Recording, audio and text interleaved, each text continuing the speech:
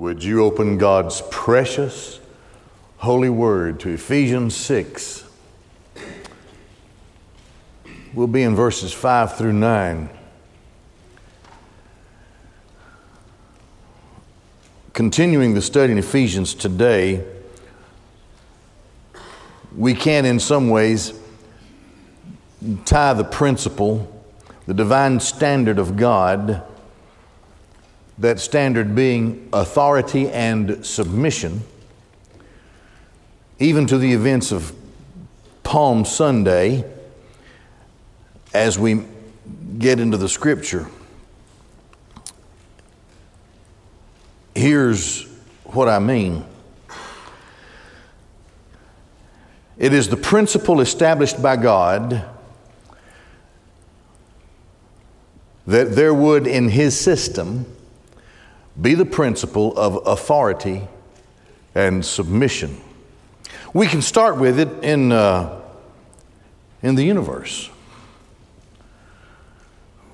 with the motion that exists in the heavenly bodies in our solar system. Let's just limit it to our solar system for discussion. There's the sun, and in a sense it has authority over the planets, and the planets are in submission. And so the life of a planet is dependent upon its submission, though it has no conscience. I understand that. It's submission to the power and the authority of the sun. Now let's move it into human terms. The system in which we exist works best. That's not the right way to say it. It works. It doesn't work otherwise. It works when those who are in it are in recognition of God's divine standard of authority and submission. Take, for example, Christ coming into Jerusalem. It's Palm Sunday. And they were making exclamations as though giving lip service. They accepted Him as authority.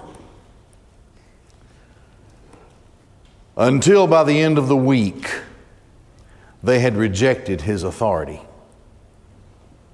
And the rejection of His authority led, of course, to the cross. We can go back to the Old Testament. For example, the northern kingdom of Israel in its final days collapsed. It had lost its position as the pinnacle of world power just some years before its collapse. Jeroboam II had built a mighty nation, unequaled and unparalleled economically, militarily, and the people were well off. They were prosperous. But in their prosperity, they began to be self-centered.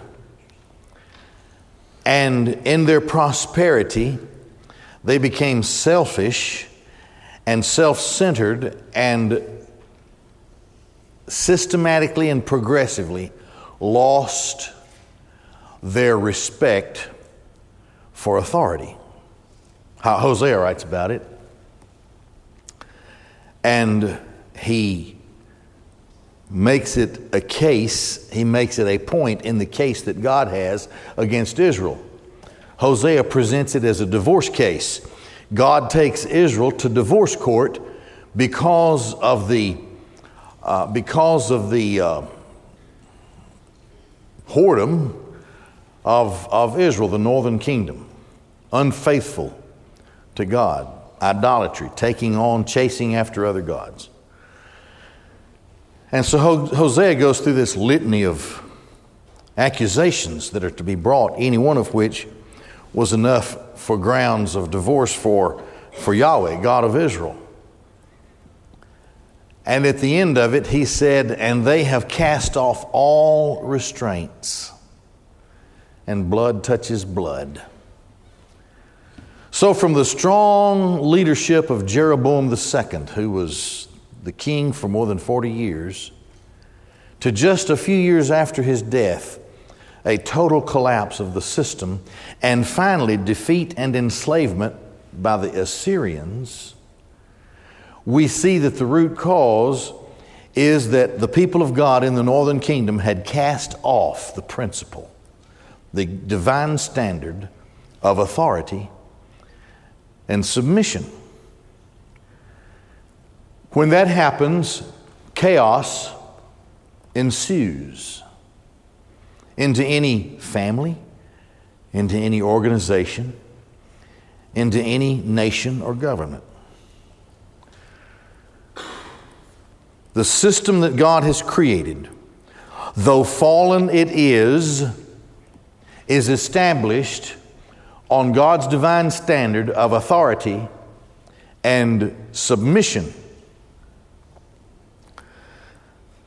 And the Bible doesn't turn away from that. It's true in government. We are taught that in the book of Romans. But now in a domestic situation, and remember, Ephesians, the first 3 chapters,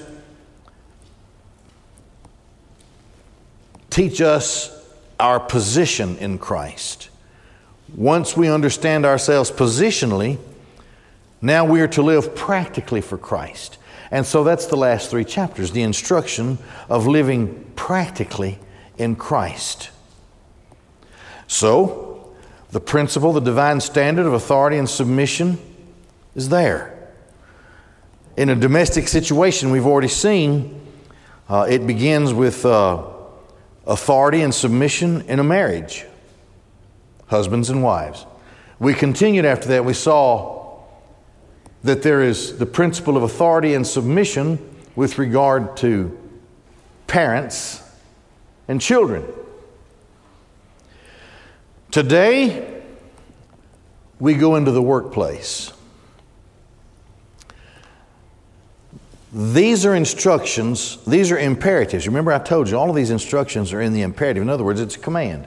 It's not a suggestion. And studying these, we have to understand that the teaching is for those who are positionally in Christ. In other words, we have a spirit-filled world, and the instructions that we are given are instructions that should be rather easy and simple for us to follow because of a spirit-filled life. We have the Holy Spirit. That was taught early in Ephesians. The Holy Spirit is deposited in our lives. We can't follow these instructions if we are lost and dead in trespass and sin. Because being lost in trespass and sin makes a person, in that person's deadness, makes that person totally self-centered. The principle of authority and submission to that authority is not something that is easy for an unsaved person to fall under. So these are instructions for Christians because everything about our lives is a testimony of Christ.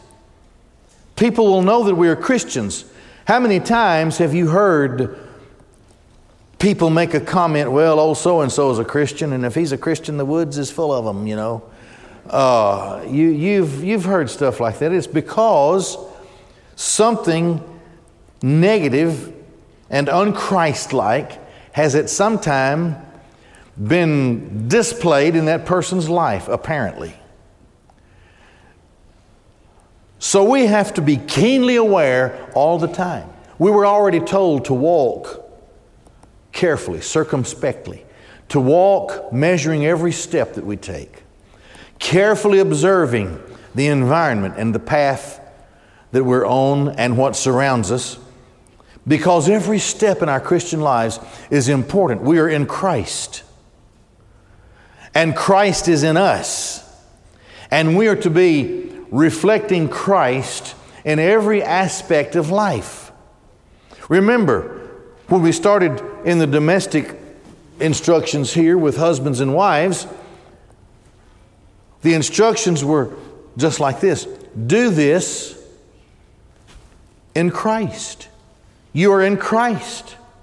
You're doing this for Christ. You're doing it to Christ. You're doing it in your domestic relationship as though you were doing it to Christ or for Christ.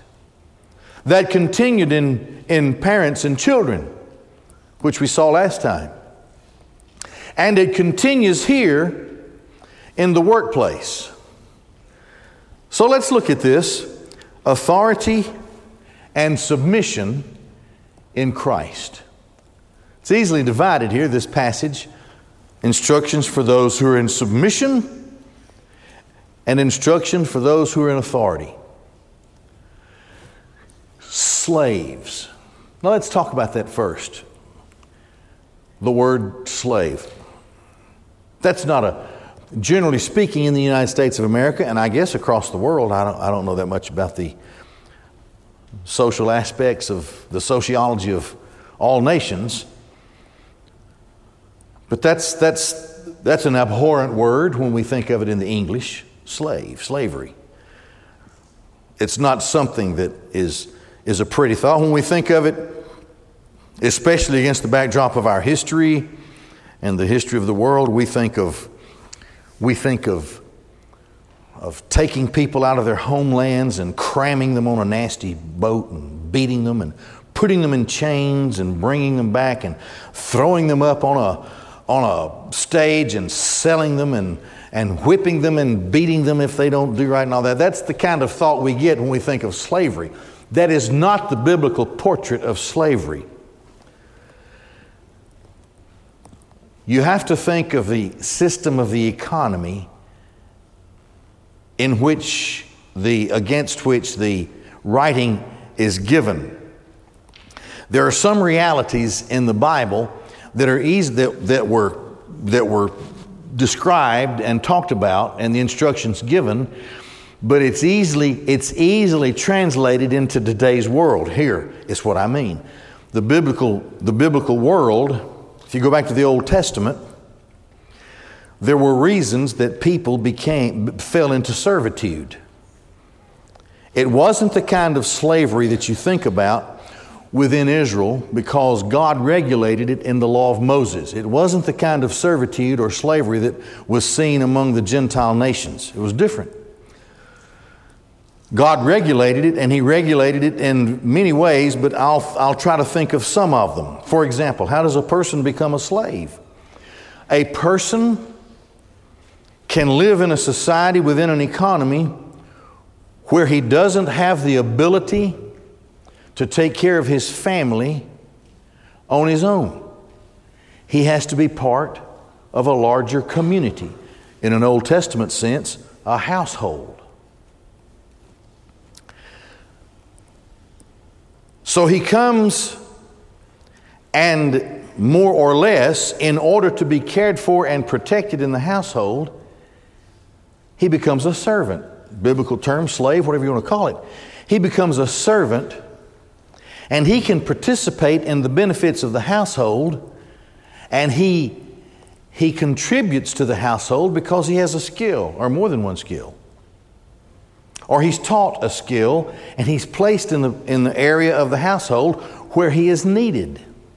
Sometimes they would do two things. If you go back and you look at the servants of Abram, and Lot had been kidnapped by the Chedorlaomer and the kings of the four cities. They captured Lot and they kidnapped his family, and there were 4 nations of armies, and Abram called together his trained men. They were servants in his household.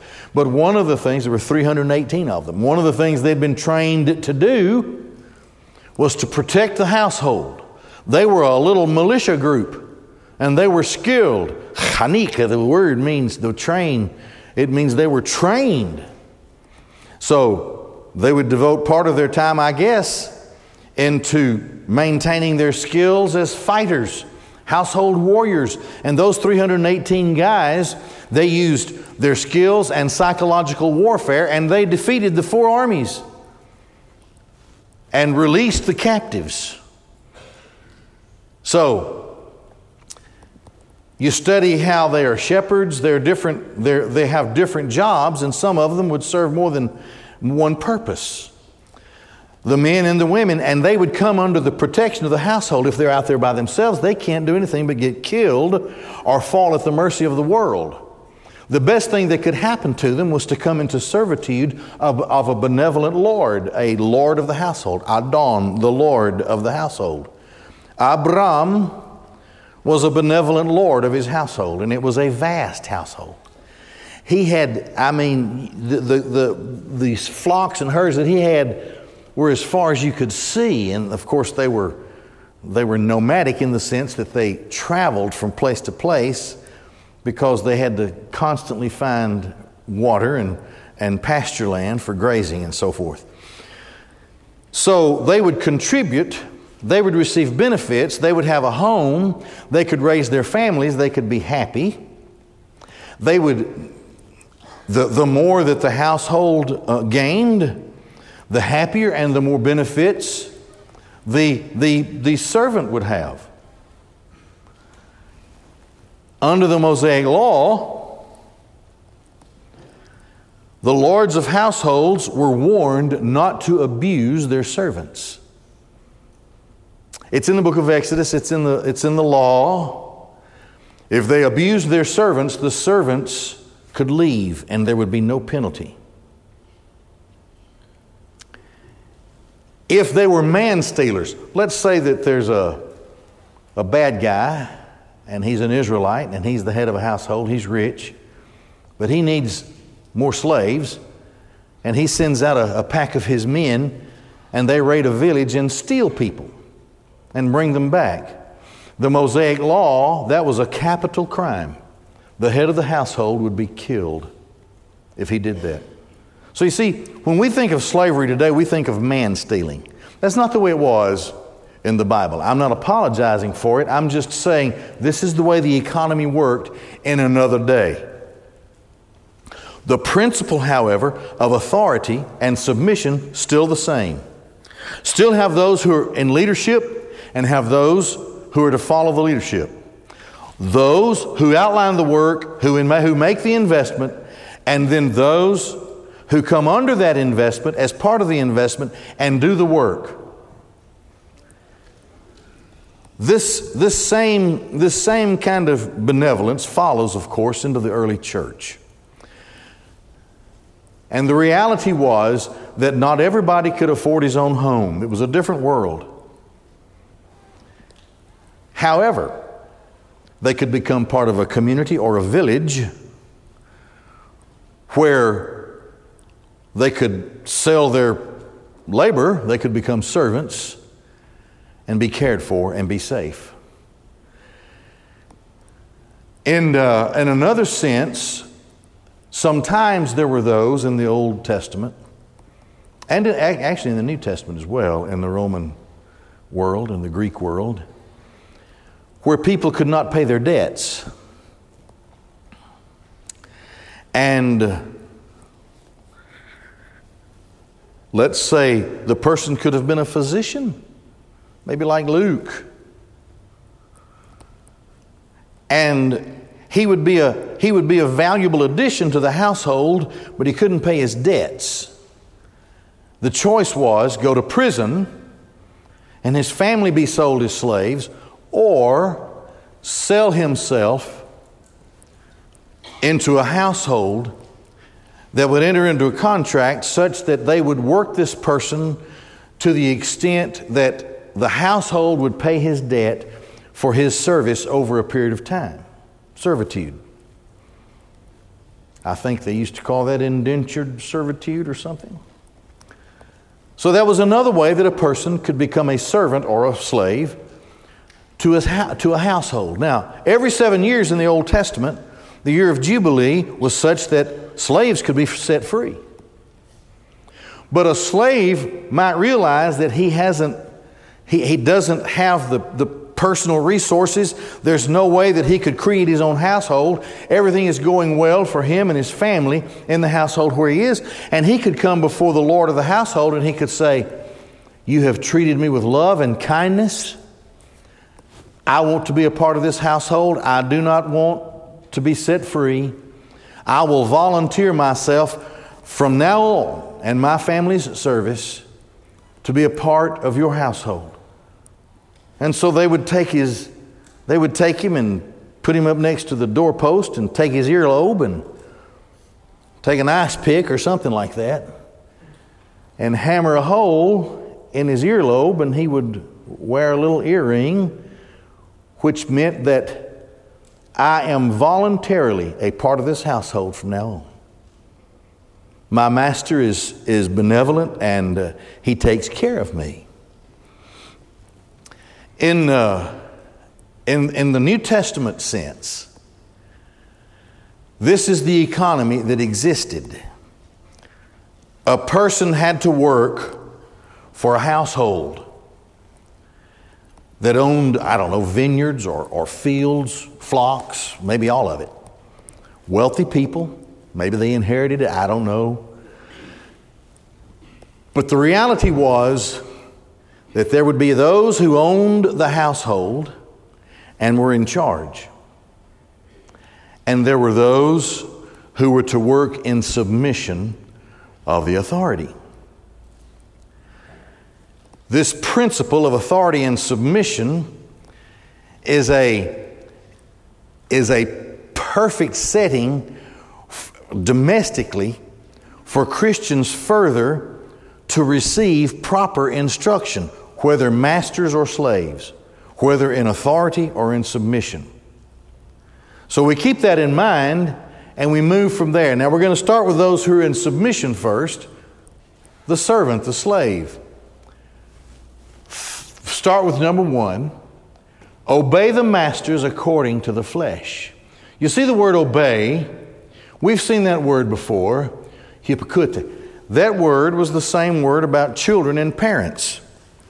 Akuo is in the middle of that word, in that Greek word, which is to sound.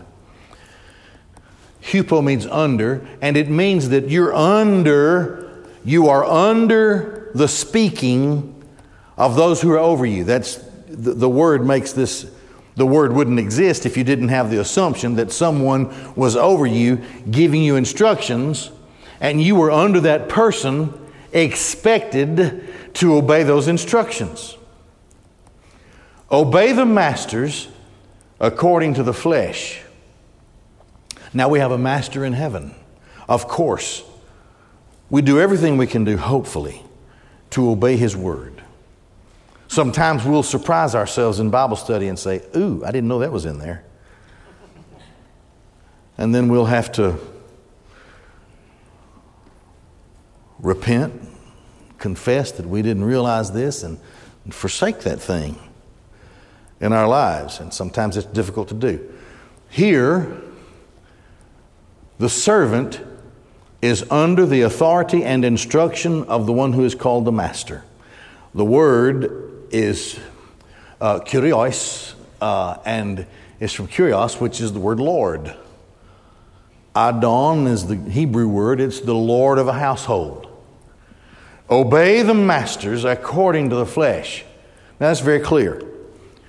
You have an employer. You have someone under whose authority you stand. You are to obey your authority according to the flesh.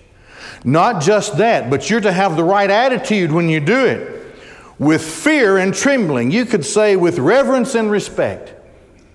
You respectfully obey the instructions of the authority who is over you, and you do it with an understanding that you're to do it reverentially and respectfully, because you're going to be held accountable to this. You have to do it with fear. You'll be held accountable.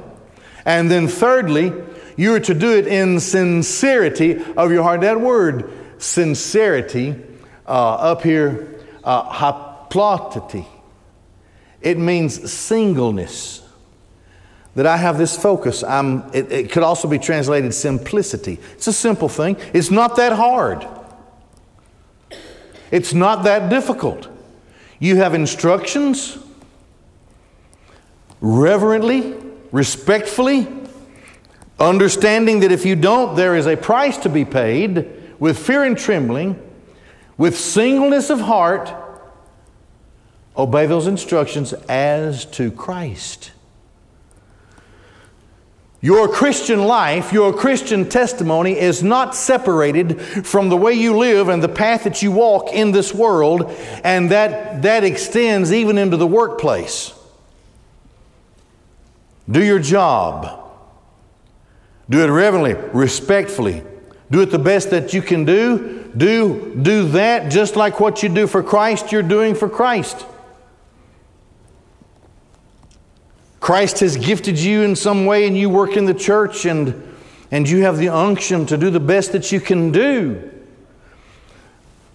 The same attitude is to be applied in a worker when he is in submission to his authority. With singleness of mind, in simplicity, in sincerity, simply, with simplicity, just do your job. And do it right. Do it completely. Don't cheat your employer. And do it because you're in Christ. And this is part of your worldly, earthly testimony. People are watching. Here is a guy who quietly, respectfully works for a boss that everybody else hates and makes fun of and talks about behind his back, but this guy keeps his mouth shut and he does his work until his day's work is completed and he goes home. People will notice the difference. This is part of the testimony that we have for Christ. Number 4, not with eye service as men pleasers. I used to work for my daddy in the clothing business. He was a boss. I was his youngest, precious child. Didn't matter. Not in the store. Man, if I was sitting up there reading a magazine, he'd take that thing out from under me and say, go over here and straighten up those shirts. I was being paid by that hour. I was being paid a wage. Not to read a magazine, but to work. Make me mad as fire.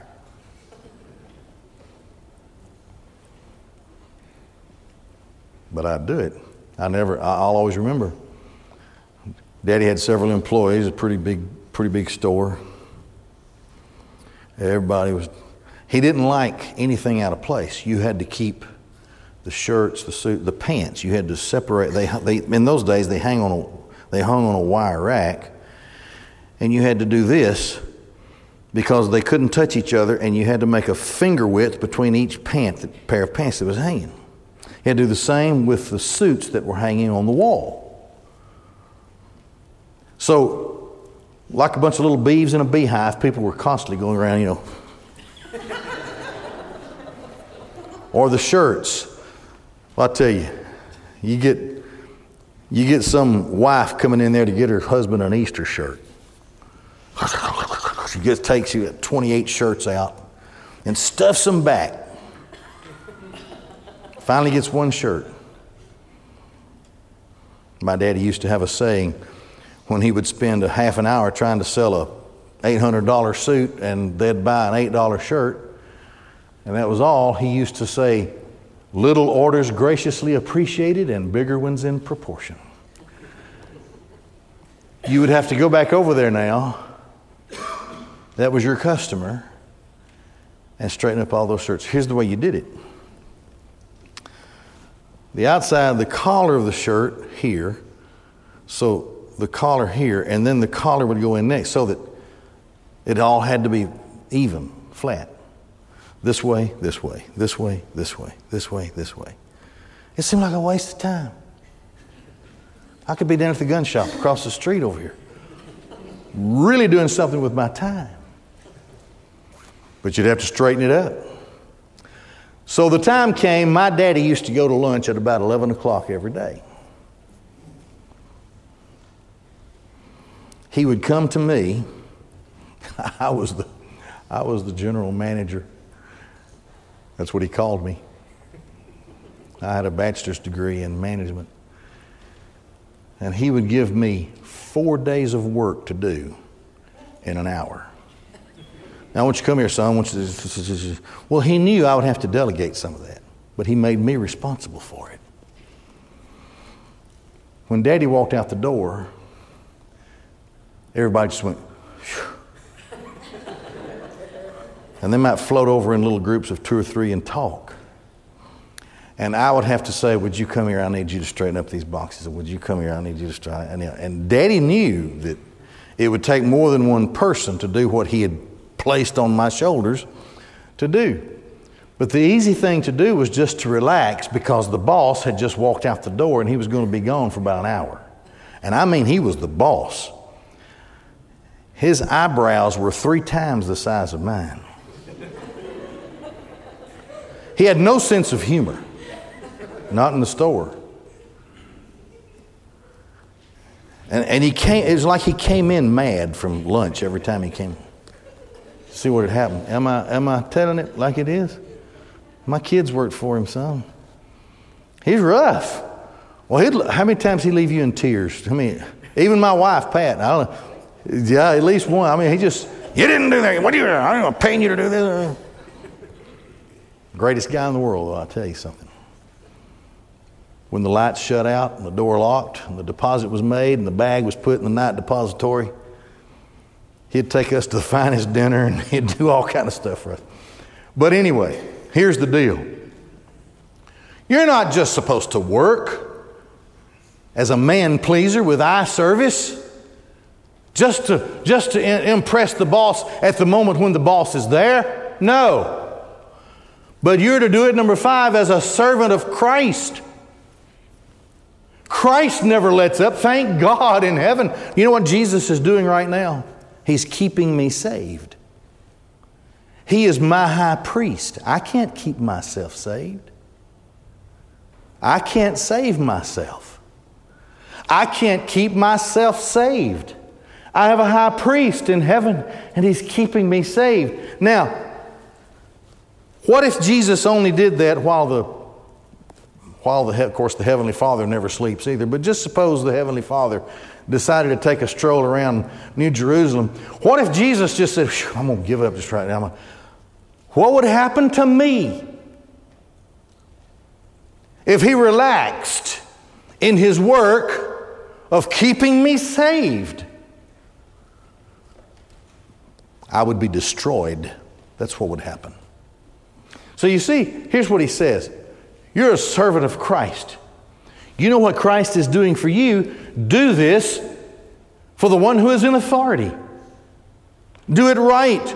Don't stop until it's done. Number 6, doing the will of God from the heart.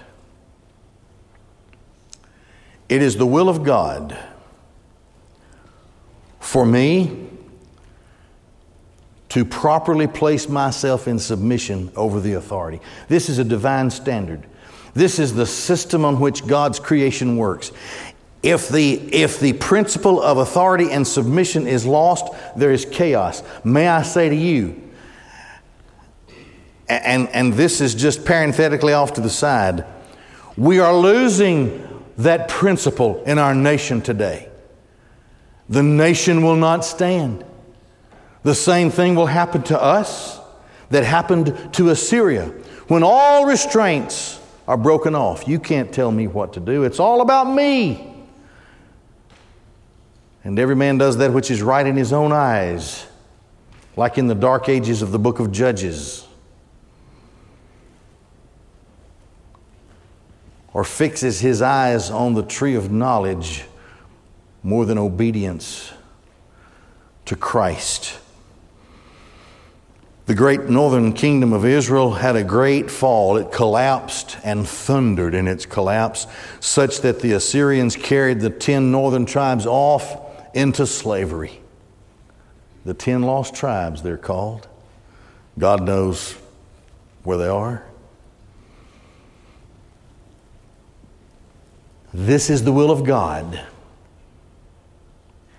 that an organized society will understand His divine standard of authority and submission.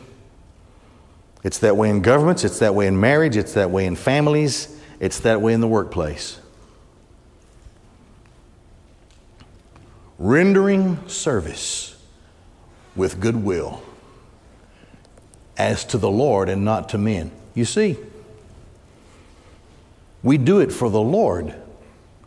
This is a testimony. This is a Christian who is working for you. Knowing that each one, if whatever good he might have done, this he will receive back from the Lord, whether slave or free. Whether you're the one in authority or the one in submission, the Lord is watching you, and the Lord is our great paymaster. Not the one who signs the check, but the one in heaven who watches everything. It's going to come back to us. We may think that the boss is ignoring the great hard work. We don't think. You just do your work. And God will see it, and God will pay you for it. That's what it says here. He'll do the same for the master or the slave. Finally, those who are in authority. Masters, do the same things toward them. The same things. Now there's an antecedent in verse 6, and that antecedent is do the will of God. Let's see if I can find it. Doing the will of God from the heart. That's the antecedent of what follows here in this verse right here, I think. Did I wear it out? There you go. Masters, do the same things toward them, the will of God. Number 2, don't be abusive, threatening. Give that up. Number 3, knowing that also your master and their master is in heaven. You both have the same master in heaven, and there is no partiality with him. So we have an understanding of how Christians should put forth their efforts in the work that they do. But now let me spin this back around to Palm Sunday and the week that follows.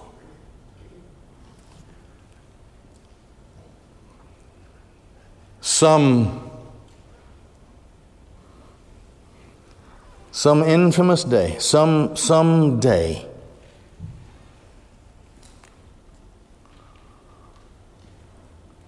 Hades will spew forth those who are in it.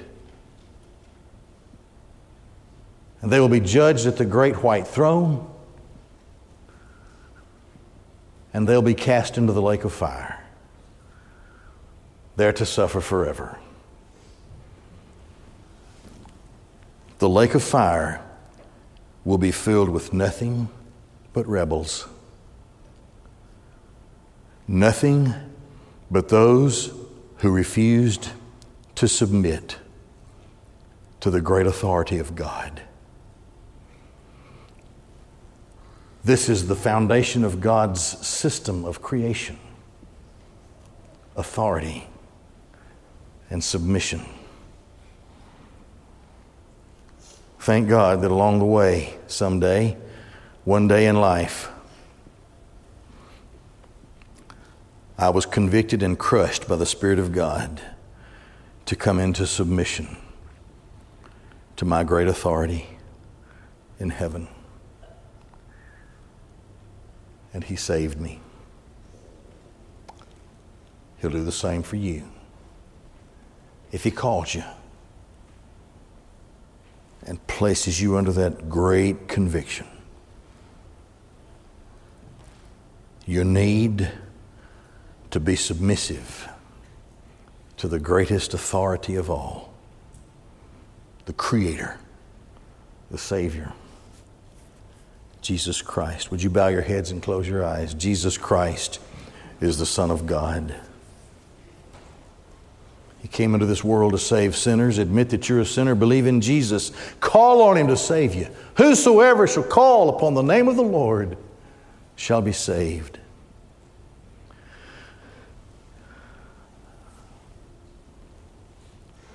We're going to be dismissed in just a moment, but as you exit, if God has placed on your heart a great need, the need to be saved, or the need, having been saved, to follow the Lord in baptism, or having been saved and been obedient to the Lord, to be a part of a local church. There are even rules of authority and submission in the Bible regarding the church. And it's right for us to come together as responsible believers where we can serve Christ together, fellowship with one another, be responsible to one another, and learn and teach God's Word together. If that's your need as well, we have deacons and wives in the rooms just across the hall as you exit. Just walk in there and talk with them about any of those needs today, if God places that on your heart. Would you prayerfully stand all over this room, and I'll pray the benediction. Father, thank you, Lord, for your instructions that are meant for us to live abundant lives and to present an effective testimony in this world as well. Oh God, thank you for your word and for the Holy Spirit who lives in us, for Jesus Christ who died to save us, who lives to keep us, and who's coming again for us. And it's in His name we pray today. Amen. God bless you. Thank you.